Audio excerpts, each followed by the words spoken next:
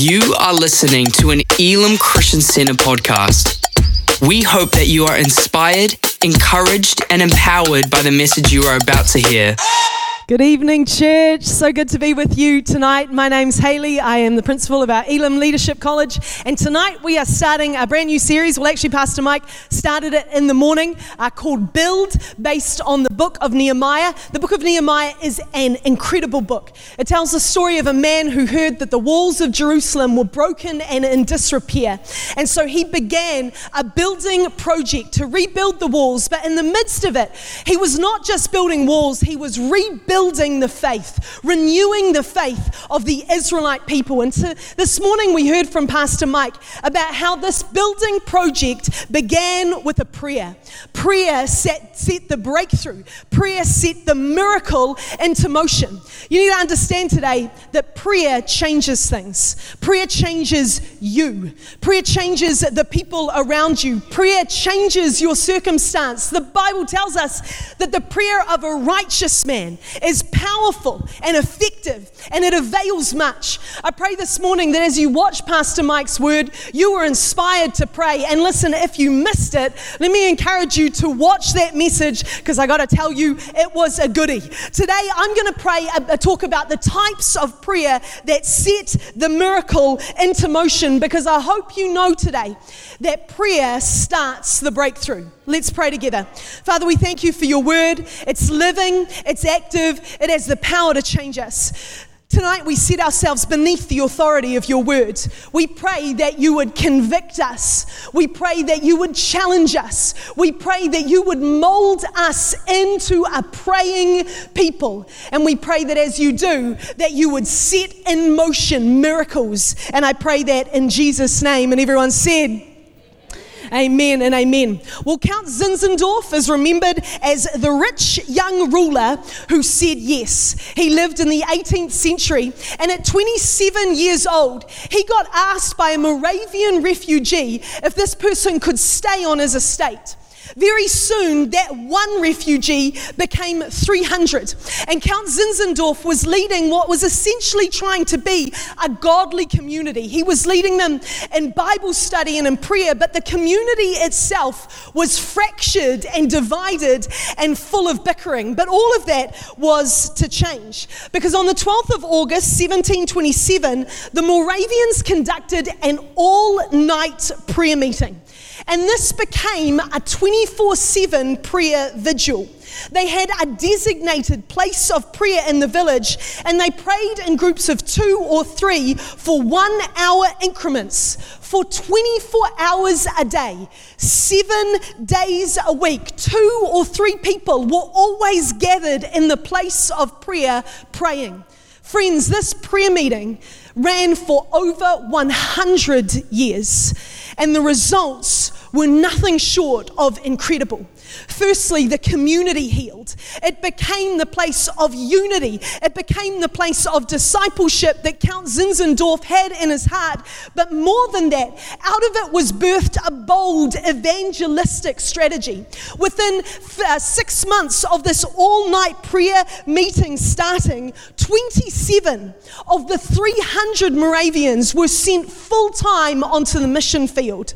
Over the next 15 years, over 70 missionaries were sent into full-time mission. Actually, the Moravians planted a church whilst on the mission field, which sent an additional 300 missionaries into the mission field. In fact, some historians believe that this Moravian prayer meeting birthed the modern missionary movement. So fervent and devout were these Moravians that some even sold themselves voluntarily into slavery so that those people could hear the gospel. In fact, some people say that if it were not for the selflessness of the Moravians, the Moravian denomination would be the biggest in the world today, but it couldn't be because they kept on giving their churches away to other denominations.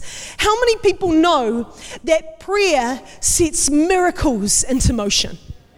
Prayer sets breakthroughs into motion. Prayer preempts the new season. You need to understand today that Nehemiah's prayer set his miracle, set his breakthrough into motion. And you might not know it, but prayer is a predominant feature of the book of Nehemiah. There are 8 recorded prayers in this one book. But lucky for you, I'm not going to hit all 8 today, otherwise we'd be here for 2 hours, and I know you need to get some sleep for work tomorrow. I'm just going to focus on the first prayer that set the miracle into motion, and I want to give you some examples of types of prayer that enable the breakthrough. But before I do, what I want to do is define what prayer is. See, many people have defined prayer as communication with God, and that's good, that's a good basis, but I think the Greek definition of the word prayer is helpful for us tonight. See, Greek was the language that most of the New Testament is written in. It's the first language that the Old Testament Hebrew scriptures were translated into in their entirety. And the Greek word for prayer means this. It means to invoke a deity, to call on the divine. This is what prayer is. Prayer is to call upon the name of the Lord. And I think this definition of prayer is helpful to us because it is innately broad. Friend, you need to know today that prayer cannot be defined by a formula. Prayer cannot be limited by a tradition. Prayer cannot be bound by a certain type of form, because all prayer is to call upon the name of the Lord. So you can do that with your voice, or you can do that with your silence. You can do that with your song. You can do that with your journal entry, because all it is to call on the name of the Lord. You need to understand today that prayer is less about what you do and more about who you do it to. It's less about your action and more about your direction. It is broader than you think it is. And because of that, friend, you can blow off your insecurities about praying the right words or saying the right things, because all prayer is God's people calling upon His name. See, this broad definition also shows us why, when you read the biblical narrative, there are so many different types and forms of prayer. Sometimes prayer is a supplication. It's a request. Sometimes it's the reciting of God's word. Sometimes it's lament. Sometimes it's waiting on God. Sometimes it's warfare prayer. And the reason that you find such a vast array of types and forms is because all prayer is God's people calling upon His name. See, within this first prayer of Nehemiah alone, there are numerous types and forms of prayer represented. In fact, you could argue more than I have time to cover in this message. I showed some self-control when I wrote this. You were lucky. But I want to select and teach from as many as I can, because I want to give you examples. When you go into the prayer closet, examples of types of prayers you could pray, types of ways you could cry out to the Lord your God to set miracles and breakthroughs into motion. And so let's read the text together. Nehemiah 1, verse 4 to 11. It's a big chunk, but I believe in you, church. It says, when I heard these things about the Jerusalem wall being in disrepair, it says, when I heard these things, I sat down and wept. Nehemiah speaking. For some days I mourned and fasted and prayed before the God of heaven. Then I said, Lord, the God of heaven, the great and awesome God who keeps His covenant of love with those who love Him and keep His commandments, let your ear be attentive and your eyes open to hear. That's the Hebrew word Shema. I'll talk about that later. To hear the prayer your servant is praying before you day and night for your servants, the people of Israel. I confess the sins we Israelites, including myself, and my father's family have committed against you. We have acted very wickedly towards you. We have not obeyed the commands, decrees, and laws you gave your servant Moses. And so remember the instruction you gave your servant Moses, saying, if you are unfaithful, I will scatter you among the nations. But if you return to me and obey my commands, then even if your exiled people are at the farthest horizon, I will gather them from there and bring them back to the place I have chosen as as a dwelling for my name. That's the temple at Jerusalem. They are your servants and your people, whom you redeemed by your great strength and mighty hand. That's a reference to the Exodus event. Lord, let your ear be attentive to the prayer of this your servant and to the prayer of your servants who delight in revering your name. Give your servant success today by granting him favor in the presence of this man. And then he tells us who this man is when he says, I was cupbearer to the king. Here we go. From the first prayer that Nehemiah prayed, here are some prayers that set breakthroughs into motion. Firstly, prayer that weeps and waits. And I bet you're saying, Hayley, couldn't we have started with a positive one? We'll blame the text. I'm just following the text, okay? This is what it says. See, it would be easy for us to think that Nehemiah's prayer began with his speech. It says, then I said. It would be easy for us to think that his prayer began with what was quoted. But actually, Nehemiah's prayer didn't begin with what he said. Friend, it began by what he didn't say. This is what it says in verse 4. When I heard these things, come on somebody, I sat down and wept. For some days I mourned and fasted and prayed before the God of heaven. And in fact, this time of mourning, weeping, fasting and praying, friends, this represents the bulk of his prayer. It says that for days he sat and processed his pain before the Lord. This wasn't an addition to his prayer life. This formed the foundation and the basis of his prayer life. And I would go as far to say that it formed his basis of his identity before the Lord. Because Nehemiah's name actually means God comforts. Nehemiah spent days processing his pain before the Lord before he uttered a single word. Can I just say today that if you have not spent time weeping and waiting before the Lord, you have scarcely scratched the surface of what your prayer life could be. See, before I used that word process, I said that Nehemiah processed his pain before the Lord. And I used that word very intentionally because it's a bit of a buzzword these days, isn't it? We talk about how we process information, or we process trauma, or we process pain, or we process bad news. And it is an important way that we work through the hard stuff in order to find healing.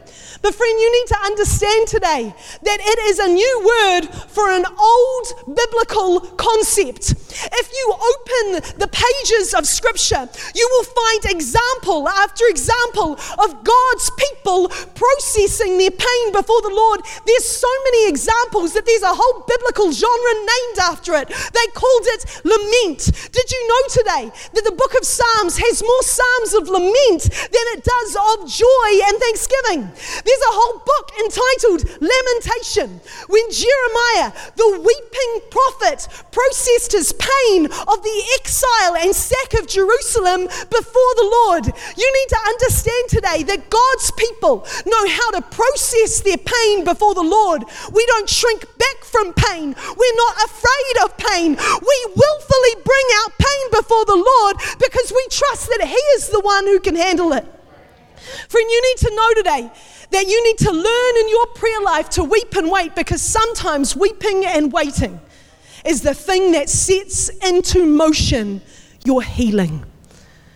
Let me say that again. For some of you, your healing is on the other side of you processing your pain before the Lord. Learn to weep and wait. It's the first type of prayer that sets miracles in motion. The second type of prayer is this, prayer that declares. See, after Nehemiah weeps and waits, verse 5 emphatically states, then I said. And as much power as there is in weeping and waiting, I would be underselling declaration if I didn't say that there was similar power in this form as well. You need to realize today that we serve a God who spoke the world into motion, who declared, let there be light, come on somebody, and there was light, who said to the land, let vegetation be produced, and it did, who said to the water, teem with living creatures, and it did. Never forget that we serve a God whose declaration preceded creation. But more than that, let us never forget that we serve a Savior who spoke to the lame man and said, get up and walk, and he stood up and walked. Let us never forget that we serve a Savior who spoke to blind Bartimaeus and said, let your eyes be healed, and they were. Let us never forget that we serve a Savior who hung on a cross and said, it is finished, and then rose again, defeating death and hell and the grave. Friend, let us not forget that we serve a God whose declaration preceded creation and who at times used declaration to precede recreation. Declared prayer has power. Now, I don't want you to push this too far. Not everything that you name, you can claim. This is not a formula that what I declare I receive. Friend, if you get up tomorrow morning and you say for the next 3 weeks, I will declare I will have a Ferrari, I will have a Ferrari, I will have a Ferrari. It does not mean that you will have a Ferrari. Prayers of declaration that set miracles in motion don't just happen when you declare whatever you want. It's when you declare with your word what aligns with His word. That's the type of declared prayer that sets miracles in motion. Prayer that declares. Thirdly today, prayer that worships. Nehemiah starts his declared prayer with worship. In verse 5, he calls on the Lord, the God of heaven, the great and the awesome God. Let me tell you why prayer that worships is powerful. Let me tell you why it's powerful that we start every service with praise and worship. Let me tell you why it's important that in your home you stand to your feet and lift your voice and declare the praises of God. It's because worship realigns your perspective with heaven's perspective. See, when Jesus taught us to pray, He said, pray like this. He says, pray, our Father in heaven, honored be your name, your kingdom come, your will be done on earth as it is in heaven. In other words, the model that Jesus gave us to pray, get this, was not earth up, it was heaven down. In other words, I don't start with my struggle, I start with heaven's victory.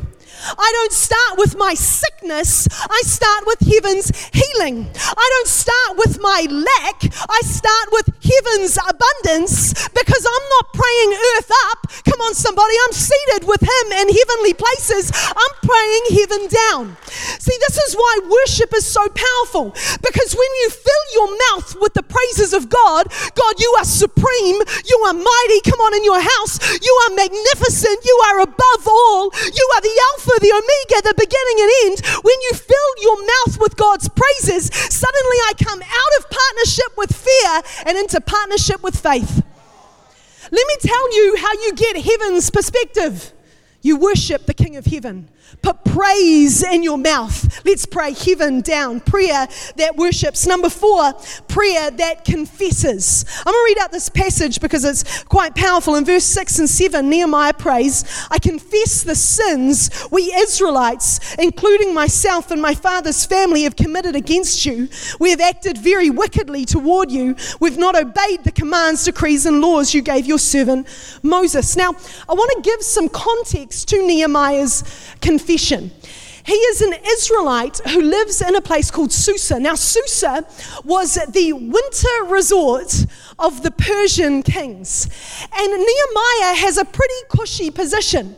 He's cupbearer to the king. And actually, some historians believe that one of the functions of the cupbearer was to be the chief financial officer. Some say that the cupbearer bore the king's signet ring, which was the symbol of his authority. The cupbearer was the one who would taste the wine before the king drank it to ensure it wasn't poison. And because of that, the cupbearer often stood between life and death for the king, and so very often was a close confidant of the king. Man, how did an Israelite exile get such a cushy position in the Persian court? Well, the backstory is this, that Babylon, the Empire of Persia, they overtake Jerusalem, they bring exiles back to Persia, and then after that, God, according to His promise, brings the Israelites back to Jerusalem, but only a remnant go. 100 years after this remnant return is where the action of Nehemiah takes place. Get this, a remnant have already returned 100 years ago to Jerusalem, and yet the walls of God's city still lie in tatters, whilst Nehemiah is holding up a cushy position in the Persian government. Friend, Nehemiah is not repenting for something he did. He's repenting for that which he didn't do. He's repenting for his apathy, for the fact that he didn't steward his position as a person of God like it was a holy thing. He's repenting of not going back to rebuild the walls. And I felt for a word for someone, friend, the repentance starts not with what you did, but what right now you are choosing not to do. May we not be a people who are branded with apathy, but a people who are branded by action and furthering God's kingdom. So prayer that sets miracles into motion is prayer that confesses. And finally, prayer that sets miracles in motion is prayer that remembers the word of God. Prayer that remembers the word of God. 3 times in this prayer, in verse 5, verse 8, and in verse 10, Nehemiah references the scriptures.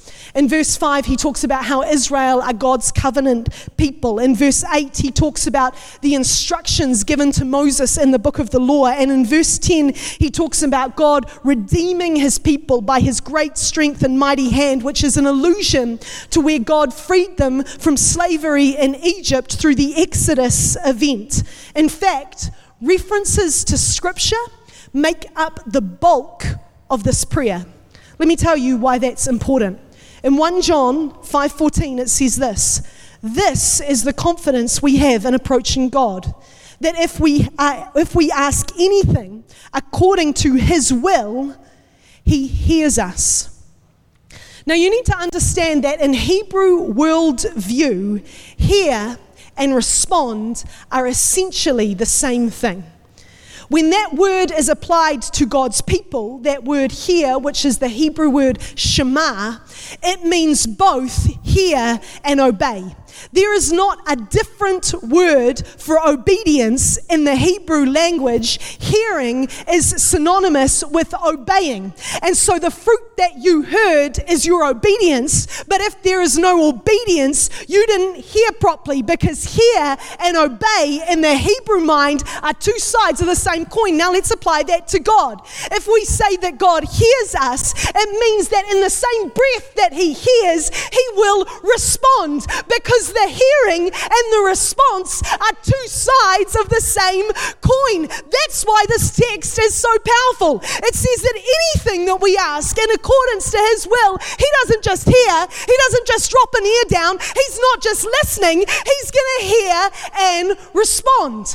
And so it becomes very important for us to know, how do we pray in accordance with his will? Well, the answer is simple: pray his word. Because God's word always accords with God's will.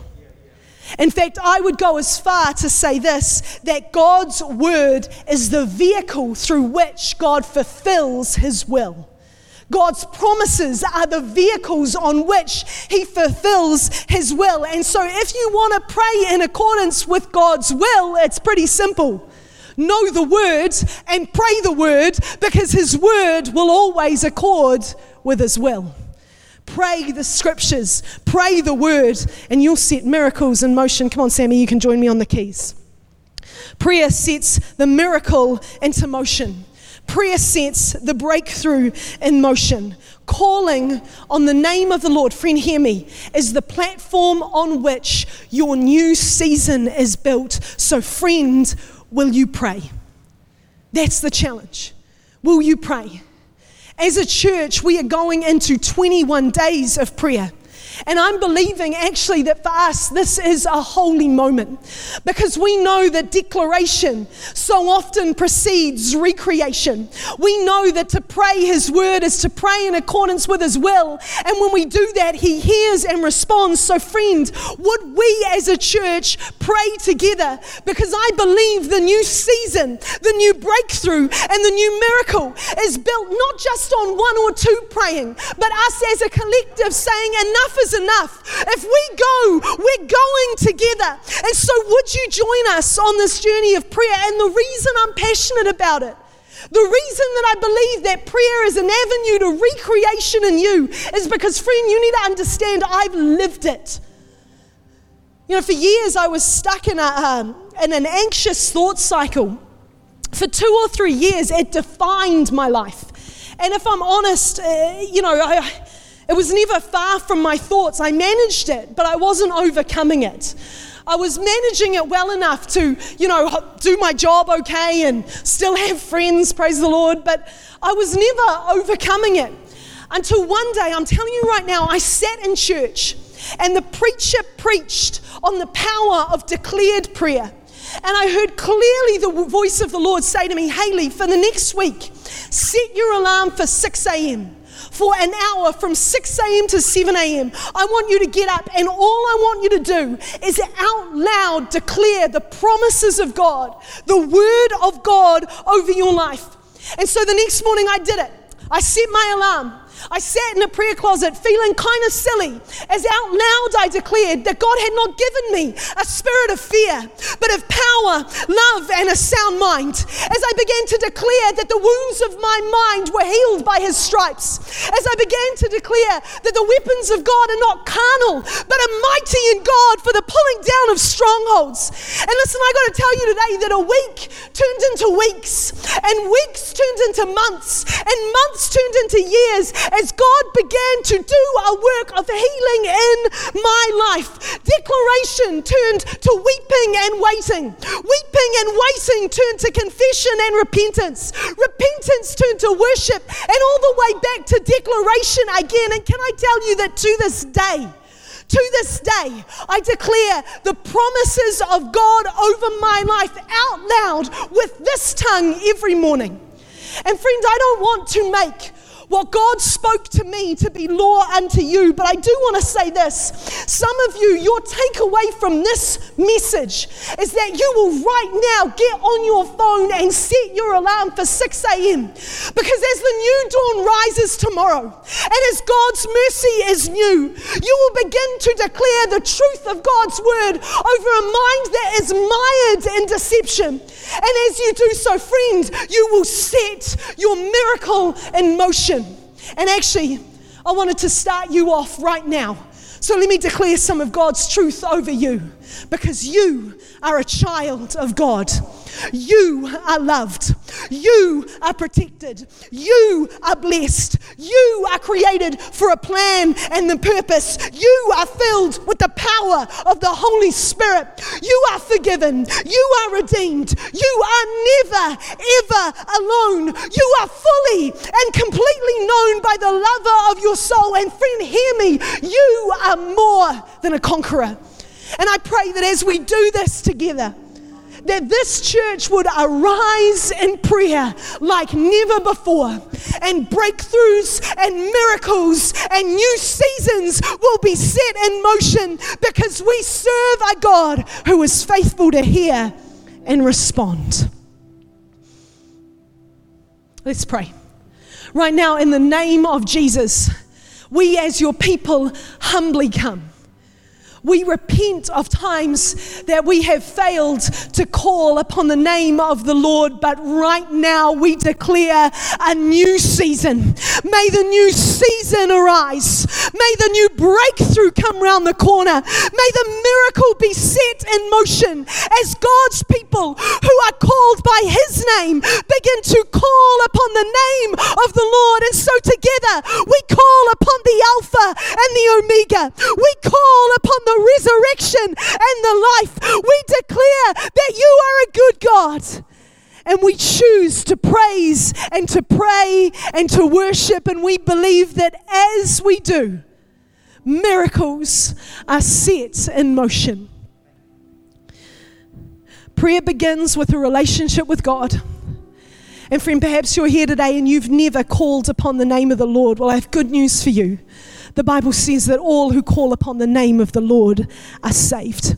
Because the reality is this: wherever you're from, whatever your background, whatever you know or don't know, however you were raised, you were created for life. You were created for purpose. You were created for peace more than anything. You were created for a relationship with God. And you might be saying, well, Hayley, I don't have that. Why?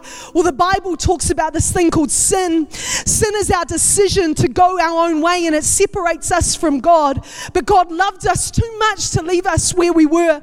And so he sent his son Jesus. The Bible says that Jesus, who knew no sin, he was perfect, never did anything wrong, but it says that he became sin. He wore the penalty of our sin so that we could have the peace, the life, the relationship with God that we were created to have. All we need to do is call upon his name, turn to him, repent of our way, and make him Lord and Savior of our life. And so I'm going to give you an opportunity to do this. I'm going to pray a prayer, and in your home, in your car, in the room you're sitting in, wherever you are, I want you to repeat this prayer in your heart with me. Just say, Dear Jesus, I confess I'm a sinner in need of a Savior. Today I give my life to you, holding nothing back. I turn from sin.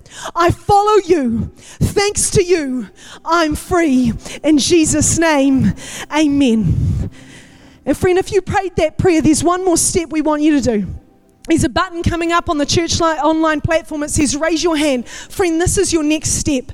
Christianity is not a journey you do alone. It's one you do in community. And that button is the avenue for us to connect with you. So right now, hit that button. If you made that decision for the first time, or maybe you made it for the second or third time, hit that button again. Say, I receive Jesus today. Or if you're in a watch party, let me encourage you, get that elbow out and poke the person next to you. Say, I committed my life to Jesus today, and I need to tell someone about it. We are celebrating you. We got one hand up. God bless you for that hand.